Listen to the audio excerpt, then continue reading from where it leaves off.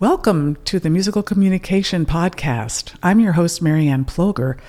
And during these podcasts, I'm looking forward to being able to explore all aspects of what it is to be musical, whether that is how we can be more musical as musicians, or how we can understand why we love music and why we think it's musical or why it isn't. So we'll be exploring everything from how to perform music, how to listen to music, as well as aspects of music perception and cognition. Hi friends, welcome to another episode of the Musical Communication Podcast. My name is Karen and I am your producer, and I'm sitting here with Marianne, your host. Welcome. Hey, thanks, Karen. So good to be here. Yes. Thank you all for listening. Really appreciate it. Yes, we are so excited and we are so grateful for all the feedback and just everyone's excitement around the intensives coming back and just so much to share. Today's episode is going to be about devotion, something that I think Marianne, you and I talk about a lot. And I'm just so excited and fascinated to just hear your take here on what you mean by that and how we can all apply that to what we're doing. So take it away. All right. Thanks, Karen. Yes, I do think devotion is perhaps one of our greatest challenges in the future. Sadhguru, a wonderful teacher, has said that he thinks that's the main characteristic for the future of humanity, that will be necessary. And so what's meant by that in this context, in my own work and music in particular, I've always known that devotion is the most important thing. And that means your ability to do things when things get hard. You know, the ability to have the courage to be able to persevere when you encounter difficulty.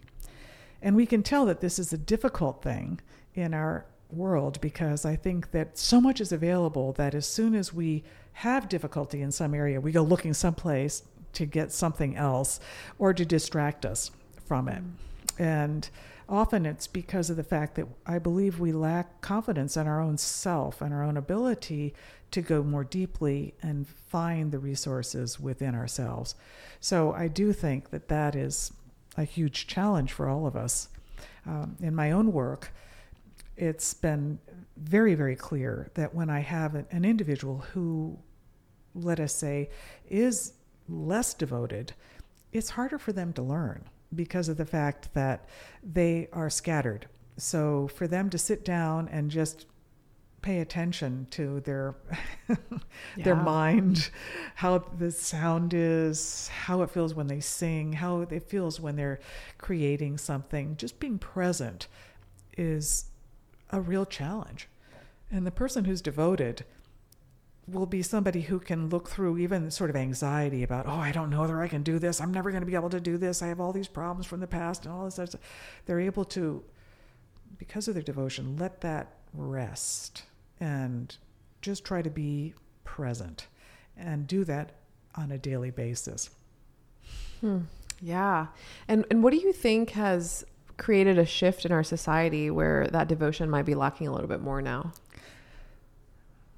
I think that it's actually fear. I think that to be devoted, you have to find a safe place. And you have to know that if you're going to spend 20 minutes on something, it's going to be worthwhile. Or maybe it's not going to be worthwhile at all, but it's going to be fun. Okay? So certainly I think that it's related to an understandable lack of trust. What to be devoted to? What should I be devoted to? In a society where there's a tremendous amount of atheism, not just agnosticism, that is a disbelief that there's anything higher or greater. Where do we focus? It used to be, like with my teacher, Nadia Boulanger, she would go to church, I don't want to say religiously, but that's what it was. Mm-hmm. She would go regularly, I think every day, she would go to church. So I think that was a form of devotion. You just did it. But we see devotion is a problem in our society. You know, devotion to another person. We marry, but are we devoted? And for how long? And so I think it's very difficult for us to be devoted to teachers because many of us have had many teachers. And So it's hard because we don't trust anyone in particular. It's hard. We may not be devoted to a certain literature either, because of the fact that there's so many different literatures. Can we be confident, as, let us say, I will frame it because I'm very familiar with this world, can we be confident that the orchestra we're in is going to exist? How devoted should we be if we don't know if that orchestra is going to exist? How devoted should we be to a band that we play in? Are we going to really stick it out together? So, It's intense. Yeah, it is. It is. But I hope it strikes a chord. To me, that's why I like to be devoted to things that last and endure. And I do tend to look at greatness in nature, the beauty in nature, that despite all that happens to it, because of us, it persists. And boy, does it ever. Yeah. So it's trusting in things that last.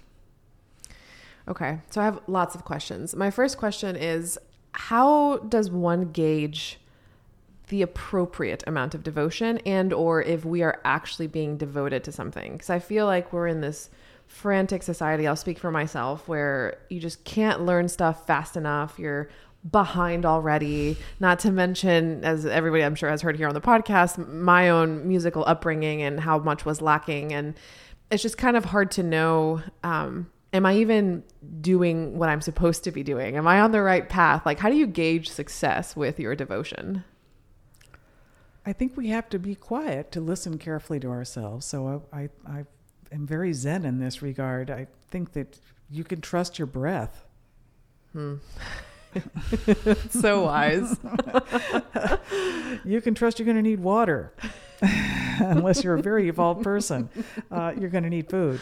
That there are these things that are essential, and then there are a lot of things that are not. And I think the secret is in sensing proportions. And I believe we've got some issues with that in our culture, is about whether or not things are in proportion. All of us want happiness and to laugh. In proportion, how much is that a part of our life? And many people, wise people, will say that that's kind of your choice. Again, we can practice and have a hell of a terrible time, or we can be doing our music and have a wonderful time, even if it's not going great. We can be learning, growing, paying attention, being in the moment. So I think that ultimately it's sensing how aware we are and how much in terms of music, we are paying attention. Are we scattered? We're going through the exercise, but are we really there? And this is a little story here about that, because I believe that Nadia Boulanger was such a good example. I hope I try to follow her path, her model. But essentially, she didn't care about much else but whether you were devoted. And if you were not devoted, she'd figure it out real quickly. And she'd let you know it. Yeah. So I think that the way that she would be able to tell that is how much you were paying attention. How aware were you? Okay. So it has nothing to do with the output. No. It's just the presence. Yeah.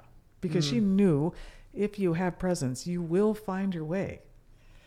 But if you're not present and you're distracted and you're flipping from one thing to the next with anxiety, you're just not going to produce good quality. It's almost never going to happen. Wow. That is so profound. It's challenging. Yeah.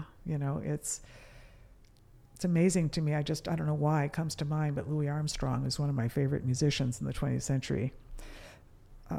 He sadly took drugs, and we know that, and drank a lot, and managed to still perform at a very high level, which almost to me reveals that I am not an advocate of doing this. We don't need to do it, but that it revealed, it took away the smoke screen. It revealed his soul. But why do we have to do that? To be able to just contact this very, very beautiful, deep, amazing source that we have within.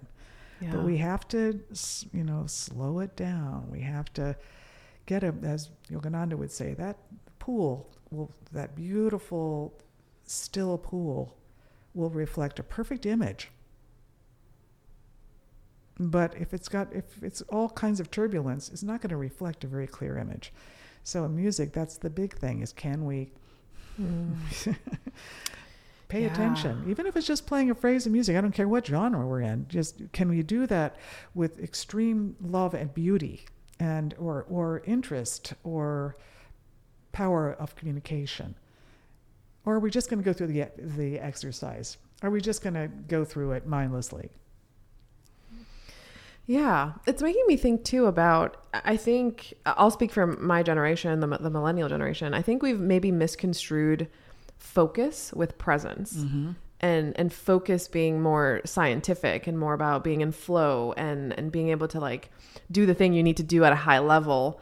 But I think we miss the presence part, which is, based on what you're saying, slightly more spiritual. Yes. Yeah. I think we have to have our heart engaged too. We have to have our emotions engaged. And that does happen, I think, in flow, that we're probably using more of our cognitive resources, that is brain resources, but we're also breathing beautifully. We're sensing intensely, but it's not self-conscious. Yeah. So I think sometimes when people are trying to focus, I think they're being willful and they're using their egos working. And in my experience, I'm very lucky because nothing goes right when I'm that way. I'm so lucky. It's a disaster. But when I just forget about that and I try to channel the music, the highest music I can, then things really work. And I feel blessed that way. But we need to have teachers who are really asking us to be more aware.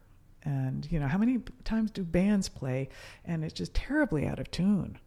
No. They're not even sensing how out of tune they are or how loud they are. And how ugly it can be, because they're willing, they're being willful instead of allowing. So yes, I completely agree with you. That's that presence, that ability to be completely and totally aware as you're doing difficult things, as you're doing challenging coordination, and like the beautiful athletes that we see in the Olympics and everywhere, when they're operating at their highest level. And I think those people like Beethoven and those great composers whom I admire so much, but just as much Louis Armstrong and the other great musicians that have been in this past 100 years. Just a lot of them out there. But the most beautiful ones are the ones who are the most beautiful human beings. Yeah.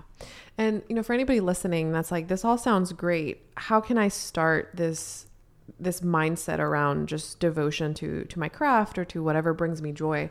What are some strategies in which you stay centered and are able to do that? One of the great things to do is to do a little experiment, and to start this way. And I'm going to do it more and more, spending time in my lessons when I'm teaching my hour-long lessons. Try this. Try looking just straight ahead of where you are and notice if you're talking in your head. Like, I'm looking straight ahead now and I'm saying, ooh, there's this really cute wintry Kleenex box that's dark blue with this, and then there are this equipment, sound equipment, in this great ruby red scarlet box, but I'm talking, all right? And I see you over there across from me, Karen, and I see glasses, I see this. So when I just look there, I'm talking. So try just looking straight ahead and notice what happens. The next thing is try doing that same thing, but try instead to just sense. I always like to say, if you imagine it's the Hubble telescope, it's not talking. It's just, if you will, sensing according to our construction. But if you just sense,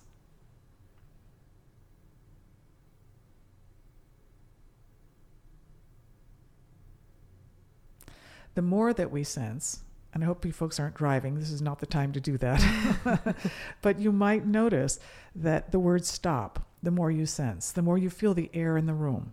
I hear a slight whistle that comes from, thank heaven, the heater on this cold morning, and the furnace. And I sense the light. I sense the air flow. I sense all the sounds. I sense what comes into my eyes. But I don't have words. So the Dalai Lama would say, what do I see before I had words? How did I perceive before I had any words? I believe this allows us to be more pure, and that's that still pool, in my opinion. Starting that way, and then if you just try doing this little thing I've recommended in terms of just tapping 1 and 2, tapping beat 1 on your left leg with your left hand, and then tapping beat 2 with your right hand, and just go back and forth like a ping pong, just a tennis game, beautiful match, balanced, so that each stroke is equal. So 1, 2, 1, 2, 1, 2, 1, 2, 1, 2, 1, 2, 1, 2, 1, 2, 1, 2, 1, 2, 2, 2, 1, and you can almost feel like when towards the end there, you can almost perceive my thinking. All right, and it's like words coming in my head. And as soon as that happened, it's like static, and then just let it go. So this is the musical version of breathing that almost all of us do in meditation. But music is as much meditation as anything else.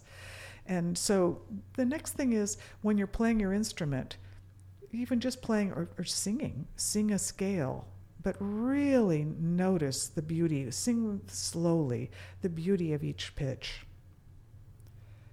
And if you notice, if you could have a drone on that first note that you sing and even just sing a scale. And now keep that drone as you sing the second note in the scale. And then sing another note. It could be in the scale or anything you want to sing. But notice the interaction of the two pitches. Notice if it's active or if it's smooth, if it sounds sharp, or is it hard to sing, or is it hard to hear it. And then just doing that means you're just becoming more aware. And this will make it easy to receive instruction. It makes it easy to receive images if you're reading music. It makes it easier if you're listening to music. See what happens when the palate is relaxed and clear. And it makes it so pleasant that you want to do it again. Yes. Yes. I felt so many things. First of all, I felt incredibly relaxed to the point where I wouldn't say like fall asleep, but I felt like I was in a trance, which is the point, which is great. And then I also immediately noticed what in my body hurts. Yes. Where there's tension, where there's knots, even where there's dryness. Like my right eye is super dry right now. And I'm like, what is happening? I hadn't noticed that before. That was amazing. Yeah. And that's the thing. We want to maintain that awareness all the time. I've done this in large groups where I've sensed that people are just having to tune in, or they're a little bit anxious or something, and I'll have them do that exercise. And it's really wonderful because I'll then ask them how they felt. And often it will be that if there's talking, then you can even let that go. It's like my eye is dry. It's like, just sense it. Yeah. And allow the sensation. But it is so profound. You can feel the energy in the room completely shift because there's no inner talking. And it's my feeling that that's what happens with any great ensemble. That's the key. Yeah. Is that when you're listening to an orchestra and there's no inner talking going on. They're just sensing. Yeah. It's magical. Wow. But when they're not, when there's even just some inner talking, there goes the pool. Now it's all ruffled water. Yeah. Now it doesn't reflect that beautiful purity. And so I think that that's what we want to be devoted towards, is, ourselves just being as focused and constant. Now, if I'm playing a piece that's very agitated and very intense, I don't want myself to get so thrown off that I want to have that intensity. I want to have that power. I want to have that force. I want to have that speed and all of it. But I want to maintain my sense of self-awareness at the same time. I am an actor, and most actors will tell you you have to maintain your self-awareness. And I think it's the same thing. Yeah. But mostly, I think it's just devotion means coming to that place and being devoted to that which is going to be there for you all the time. I don't care what genre. I don't care what music you're playing. That's the constant. Let's pay attention to our roots. And if the roots of the plant are really healthy and they're in the right environment, which we will create, we can create, we have the freedom to create, then we're going to have beautiful fruit from that tree, or at least beautiful flowers. Yeah. So that's, to me, what we want to be devoted towards. Wow. I love this so much, Marianne. I feel like this might be one of my most favorite episodes. Oh, thank you, Karen. This is so good. My mind is exploding right now. I'm like, oh my gosh. And I hadn't considered doing this before practice, or, I mean, like, this just feels so tender to just be like, I'm going to first focus on being present and grounded before I learn this new thing, or before I try this challenging passage, or before I pursue something where I'm a beginner again. And that feels a little unsettling as an adult. Like this just, and it also feels very simple. Like, duh, why haven't we been doing this? Also is my feelings. I have all these feelings about it. That's when you know it might be right. It's like when you have that, well, of course. Yeah. Yeah. Mm-hmm, mm-hmm. Well, anything else, Marianne, before we wrap up? Well, I want to just encourage everyone to trust your own awareness. Pay attention carefully to all levels of your awareness. Something feels creepy and wrong, listen to it, including if it's out of tune. You just lovingly pay attention, and it will probably go in tune. Because if you know it's not in tune, you know what in tune is. So learning to trust that. And of course, I'm just here as a guide. I'm somebody, I believe that the work I do is simply meant to help you connect with something far greater that you already have. You're just tuning into it. I'm helping you, I hope, to just become more cognizant of it. Awesome. Thanks so much, Marianne.